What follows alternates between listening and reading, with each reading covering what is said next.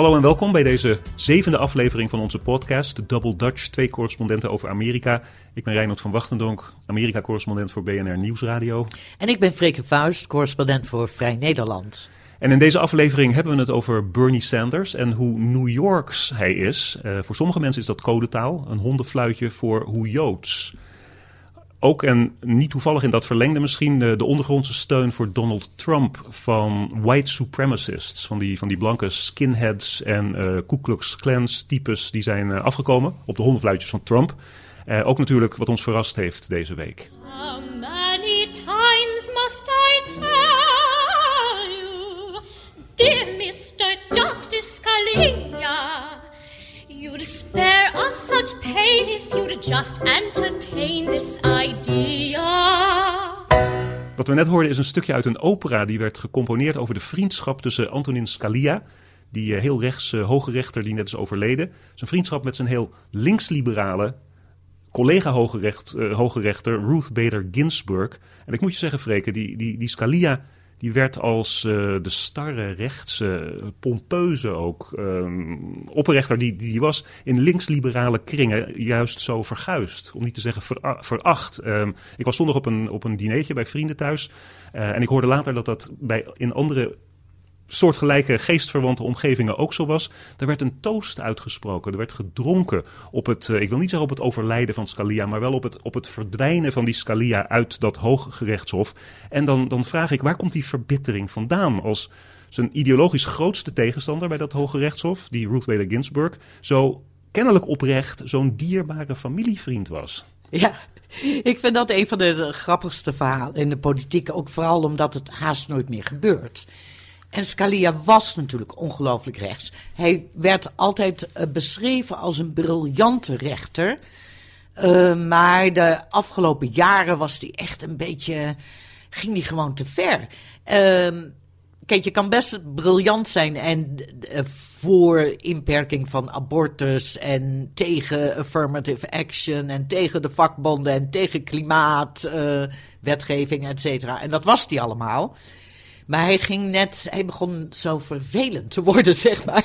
Hij had een ontzettend hoge dunk van zichzelf, bijvoorbeeld. Hij maakte zijn collega's voortdurend af. Maar dan weer de vraag, hoe had hij dan die vriendschap met die vrouw, net zo'n briljante jurist trouwens als hij, die in argumenten soms gewoon afmaakte. Ja, maar ze elkaar toch enorm uitdaagden blijkbaar, intellectueel. En dat is natuurlijk heel interessant. En je ziet het nu bijvoorbeeld ook. Vriendschap is eigenlijk, zeg maar, over de politieke kloof, de ideologische kloof heen, zijn bijna niet meer mogelijk. Je ziet bijvoorbeeld dat nu Hillary Clinton wordt aangevallen omdat ze bevriend is met Henry Kissinger, die in links-radicale kringen bekend staat als een oorlogsmisdadiger. Ja. Nou, betekent dat Hillary Clinton denkt zoals Kissinger, omdat ze met hem bevriend is? Nee, dat denk ik niet. Maar het mag allemaal niet meer. Ja, ik was toevallig vorige week bij de dokter en ik zat een blaadje te lezen en daar stond een opiniepeiling in. Heel erg schrikbarend in zekere zin, maar het spreekt naar wat jij nu zegt. Daar stond dat in de tijd van Kennedy, in de jaren 60 zeg maar, 3 tot 5% van de Amerikaanse bevolking desgevraagd zei dat ze moeilijk of helemaal niet een vriendschap zouden kunnen hebben met een lid van de andere partij, van de andere ideologisch-politieke overtuiging. En dat percentage is nu gegroeid tot boven de 40%. En dat tekent de polarisatie in de Verenigde Staten. Ik vraag me af of dat in Nederland hetzelfde is. Ik vermoed van wel. Ik denk dat we allemaal steeds meer in onze eigen kringen ronddraaien. Elkaars opinies horen, die we eigenlijk al kennen. En meerdere keren al zelf hebben gezegd. En die uitdaging van een andersdenkende, die zien we eigenlijk niet meer. Daar willen we zelfs niet meer naar luisteren. Dat is misschien niet zo slim. Dus misschien is de les die we moeten trekken, of het vieren van het leven van Antonin Scalia, ook al waren we het ideologisch dan misschien 100% niet met hem eens, is dat het mogelijk moet blijven om vriendschap te hebben, familieleden uit te blijven nodigen op verjaarspartijtjes met wie je het 100% oneens bent. Dat is een goede les. Ja, misschien wel. En misschien moeten we ook iets leren van president Obama. die bijvoorbeeld net weer in zijn persconferentie, en werd hij gevraagd naar wat hij wil doen met de benoeming van een nieuwe hoge rechter. En dan geduldig uitlegt wat zijn mening daarover is. Zonder dat hij ook in geschreeuw vervalt. Ja, en hij begon zelfs met heel veel tijd nemen. Zijn begrip en zijn sympathie en zijn condolences uitspreken naar de familie, naar de mensen in de omgeving van Scalia. En het is vervelend, maar in de Verenigde Staten, ik ken het Nederlandse politieke klimaat niet zo goed meer, maar in de Verenigde Staten, die polarisatie, mensen worden zo snel gedemoniseerd. En nu worden dus ook, en ik deed daar zelf een beetje aan mee, nu worden ook vriendschappen over de politieke kloof heen gedemoniseerd. Ja, absoluut. Ik weet niet precies. Ik heb er zelf problemen mee. En ik weet ook dat ik het zelf doe. Bernie Sanders nu. En Freke, jij hebt net een portret geschreven over Sanders in Vrij Nederland. Daar komt zijn Joodse afkomst goed in naar voren. Zijn Jiddischkeit, zoals zoveel van onze vrienden hier en onze gezinsleden dat noemen. Jij bent getrouwd met een Joodse man. Je dochter is kosher in de keuken. Mijn kinderen zijn Joods, want hun moeder is Joods. En wat ik daarmee wil zeggen is dat Sanders in zijn manier van spreken, in zijn manier van doen, voor ons een heel bekend type is. Maar in Amerika als totaal zijn Joden net iets van 2% van de bevolking. Dus hoe reageert, hoe gaat de rest van Amerika verderop in de campagne reageren op dat aspect van de identiteit van Sanders? En wie beter dan jouw man, Danny Klein, de schrijver, om die erbij te halen. Danny is de schrijver van Steeds als ik de zin van het leven te pakken heb, komen ze met iets nieuws. Levenslessen van grote filosofen. En hij filosofeert voor ons over Sanders, dat Bernie niet religieus Joods is, maar dat zijn Joodse identiteit vanaf zijn eerste luiers vooral ook om rode socialistische politiek draaide. They were red diaper, what we call here red diaper babies. Well, I believe, a disproportionate number of red diaper babies were Jewish. And all they talked about was ethical issues and how those ethical issues impacted political issues. That was the stuff of dinner table conversation, of people visiting, of groups that they belonged to. And then they would go to summer groups. They would have these little bungalow colonies, they called them, in the Catskill Mountains. And that was all about politics. It was not about God. It was not about Jewish ritual. But they were all Jews. They still hung together. Freke, ik zei net in de intro dat vragen of zeggen dat iemand heel New Yorks is, of hoe New Yorks is iemand, dat voor sommige mensen codetaal is, een hondenfluitje is voor hoe Joods. Ted Cruz in een republikeins debat zei dat. Hij haalde er de New York values bij. Maar toen ik dat net zei, dat hondenfluitje, jij zat me een beetje sceptisch aan te kijken. Jij gelooft dat niet zozeer. Nee, dat er in 2016... Althans, vroeger natuurlijk wel, maar dat er in 2016 niet meer een soort antisemitisch onderlaagje is. Nee, dat geloof ik. Ik geloof wel in hondenfluitjes. En ik hoor ze ook regelmatig, dog whistles. En ze bestaan absoluut. Maar ik hoor geen antisemitisme. Jij wel? Ik hoorde het een heel klein beetje, maar het is waar, pratend met Danny, met je man en pratend met andere Joodse mensen, die hadden dat ook niet. Aan de andere kant, Saturday Night Live deed een skit na dat debat met Ted Cruz en die zeiden wel degelijk, de komiek van Saturday Night Live, die zei wel degelijk, als ik liberaal Joods had kunnen zeggen, had mogen zeggen, dan had ik het gedaan. Dus die hadden wel degelijk ook een hondenfluitje gehoord. Nogmaals, het is waarschijnlijk veel te zwaar om te zeggen dat het antisemitisch is. Maar goed, in deze omgeving en met de Joodse gezinsleden die wij in onze omgeving hebben, ik ben er misschien wat gevoelig voor. Ik heb het aan Danny gevraagd. At one point, Lenny Bruce, the Jewish-American comedian, said, everybody from New York is Jewish, even if they're Roman Catholic. Because the New York mindset, which was probably more influenced by Jews than by the Dutch who founded it, which tells us something about the Dutch, perhaps. They very much shaped New York values. Yeah. Also, using the Lenny Bruce definition of Jewish, nobody's more Jewish in this campaign, in the worst sense of the word, than Trump. Trump is New York values. It's aggressiveness. It's making a deal. What was the name of his show, his reality show? The Apprentice. Yeah. I mean, that whole show was kind of New York values. Tough, you're fired, this kind of thing. That's what people associate with New York. So if it's Sanders against Trump, I don't know who's more Jewish. Oké, dus Sanders is Sanders, Trump is Trump. Allemaal New York values, New Yorkse waarden. Freke, gewoon de vraag. Is de Joodse achtergrond, de Joodse identiteit van Bernie Sanders een handicap of een non-factor? Wordt het een non-factor? Het wordt een handicap. En wel op een hele bepaalde manier. Want nu zeggen de Republikeinen nog niks. Die houden gewoon hun kuit droog. Die zitten gewoon te wachten tot Sanders Clinton verslaat. Die ze als een geduchtere tegenstander zien. Maar stel dat Sanders de kandidaat voor de Democraten wordt, dan komt er werkelijk een lading op Sanders af waarvan ik niet zeker weet of hij daar tegen bestand is. Inclusief hondenfluitjes, waar je het over had. Ja, want dan is het hij is links, hij is een Joodse, zeg maar, communist, krijg je dan. Intellectuele socialist. Precies. Hij denkt wel eens na. Ja, hij gaat niet naar de synagoge. Hij gelooft niet in God. Hij gelooft niet in God. Wat vreselijk is. Ja. In republikeinse kringen. En in grote delen van niet-republikeins Amerika ook. Moet gezegd Precies. worden. 98% van de Amerikanen zeggen, oh, geen probleem om een Joodse president te hebben. De helft van de Amerikanen zeggen, het is wel zeker een probleem als er een atheïst in het Witte Huis zit. Dus dat staat hem allemaal te wachten. En dan is er ook nog dat hondenfluitje van die Saul Alinsky, dat was een hele linkse opbouwwerker in eigenlijk de theoreticus van het opbouwwerk in Chicago. Obama is daar al mee besmeurd. Hillary is daar al mee besmeurd.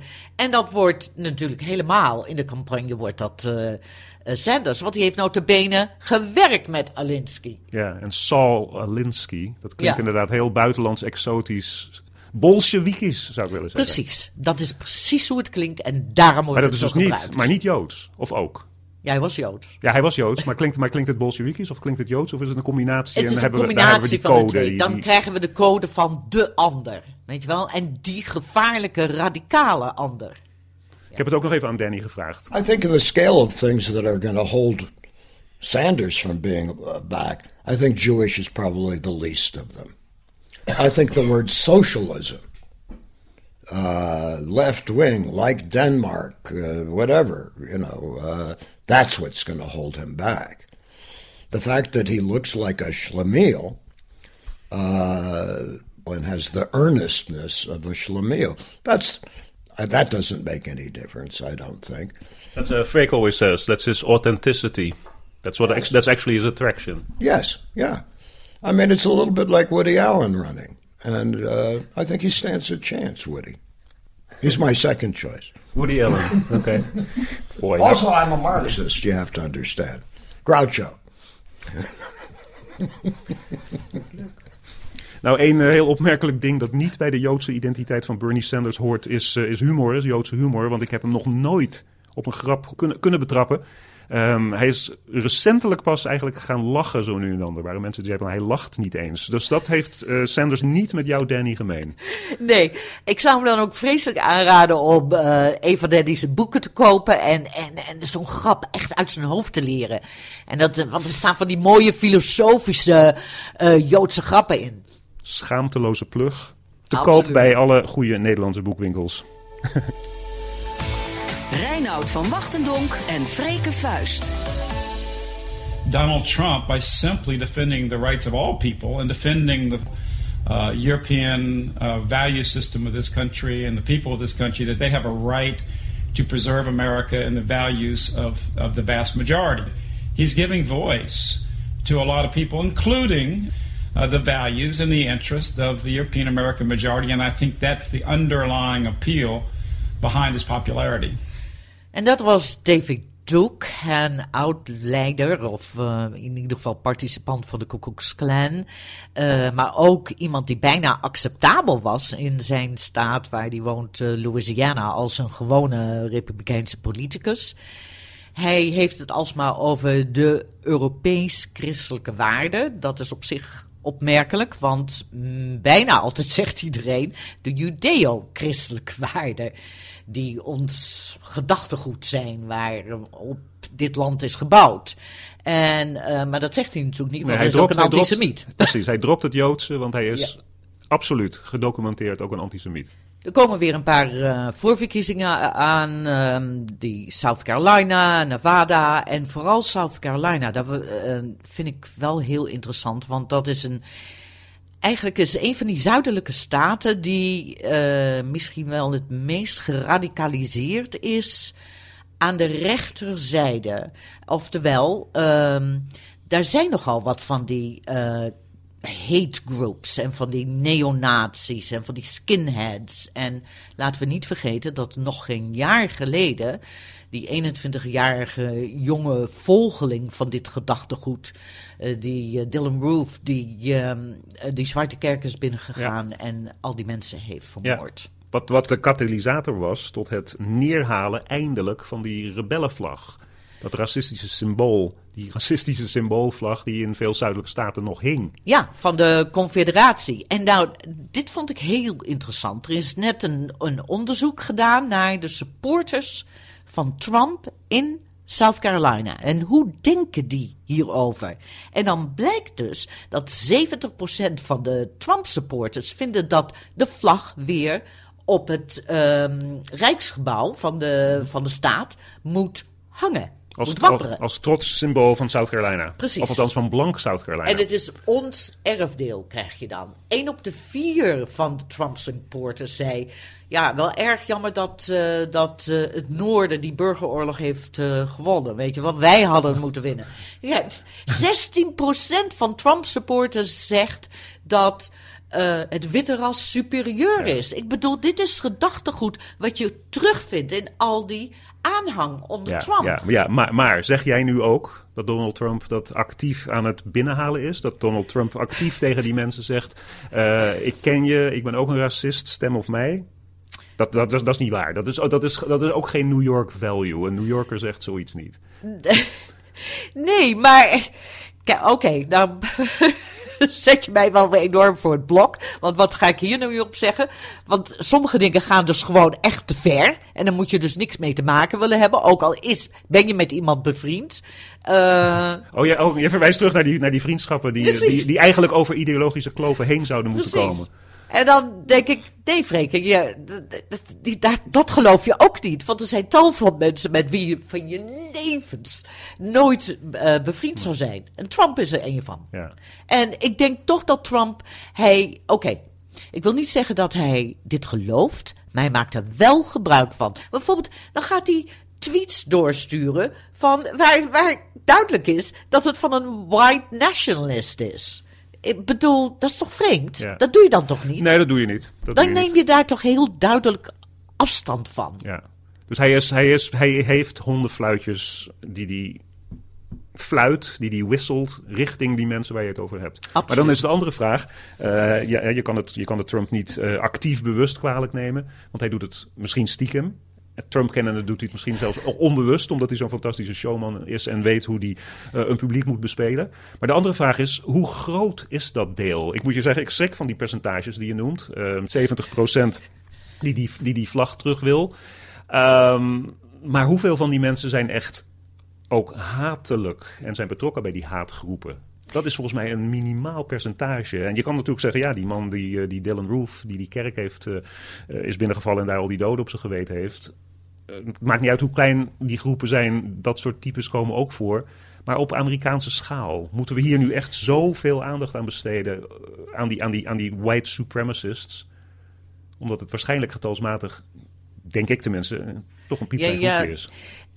Dat is moeilijk, want er is net een nieuw rapport uit van de Southern Poverty Law Center, die elk jaar zo'n rapport schrijven over hoe groot is dit fenomeen van hate groups. Ja, een soort particuliere waakhond over hate groups. Precies. En die zeggen, het is enorm toegenomen de afgelopen jaren. Dus dat is geen mooi teken. Aan de andere kant, je kan het ook niet echt meten. Want veel van die groepen zijn natuurlijk enorm diffuus. En het gedachtegoed op internet is natuurlijk overal te vinden. Dus je kan het, zoals die Dylann Roof, je kan het daar enorm door beïnvloed worden. Zonder dat je ooit, zeg maar, quote-unquote lid bent van zo'n groep. Dus het is heel moeilijk te zeggen. Maar het is wel duidelijk dat er een laag is in de bevolking aan de witte kant die het gevoel heeft dat ze een minderheid worden in hun eigen land, dat niet-blanken het voor het zeggen gaan hebben en daar zijn ze ongelooflijk bang voor. En die groep die gaat naar Trump.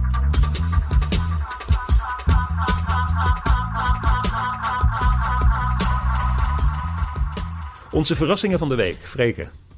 Ja, het is eigenlijk een hele kleine, maar ik keek naar George W. Bush, die campagne voerde voor zijn broer Jeb.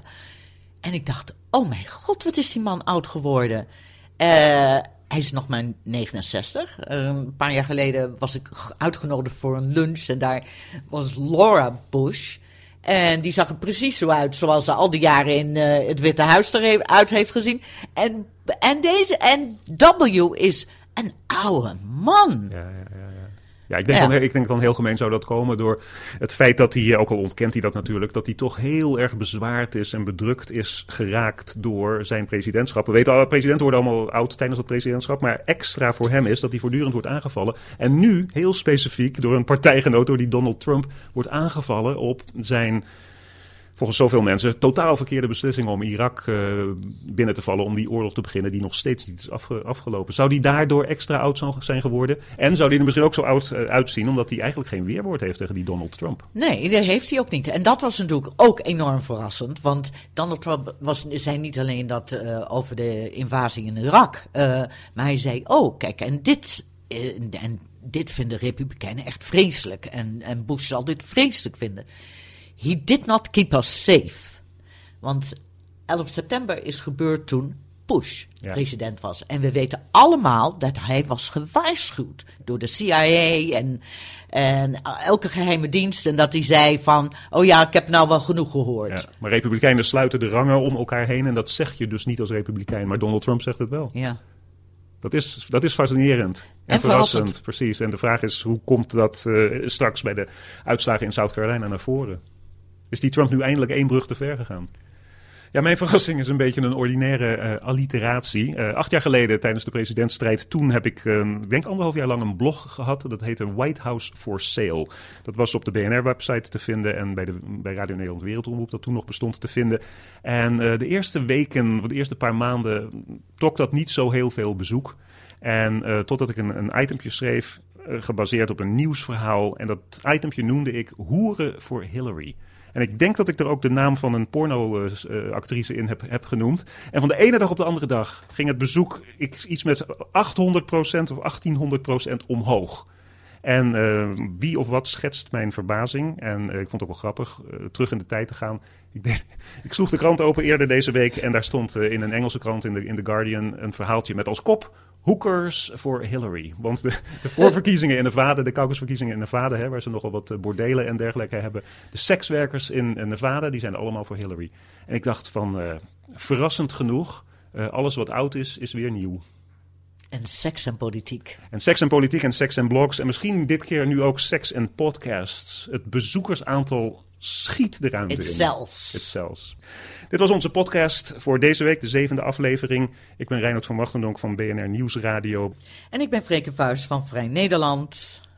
Tot de volgende keer. So this couple in their late 80s go to the rabbi and they tell him they want to get divorced. And the rabbi says, "You've been married for over 60 years. What do you want to get divorced now for?" And the woman says, "Well, Rabbi, actually we've been thinking of getting divorced for a long time, but we wanted to wait until the children were dead."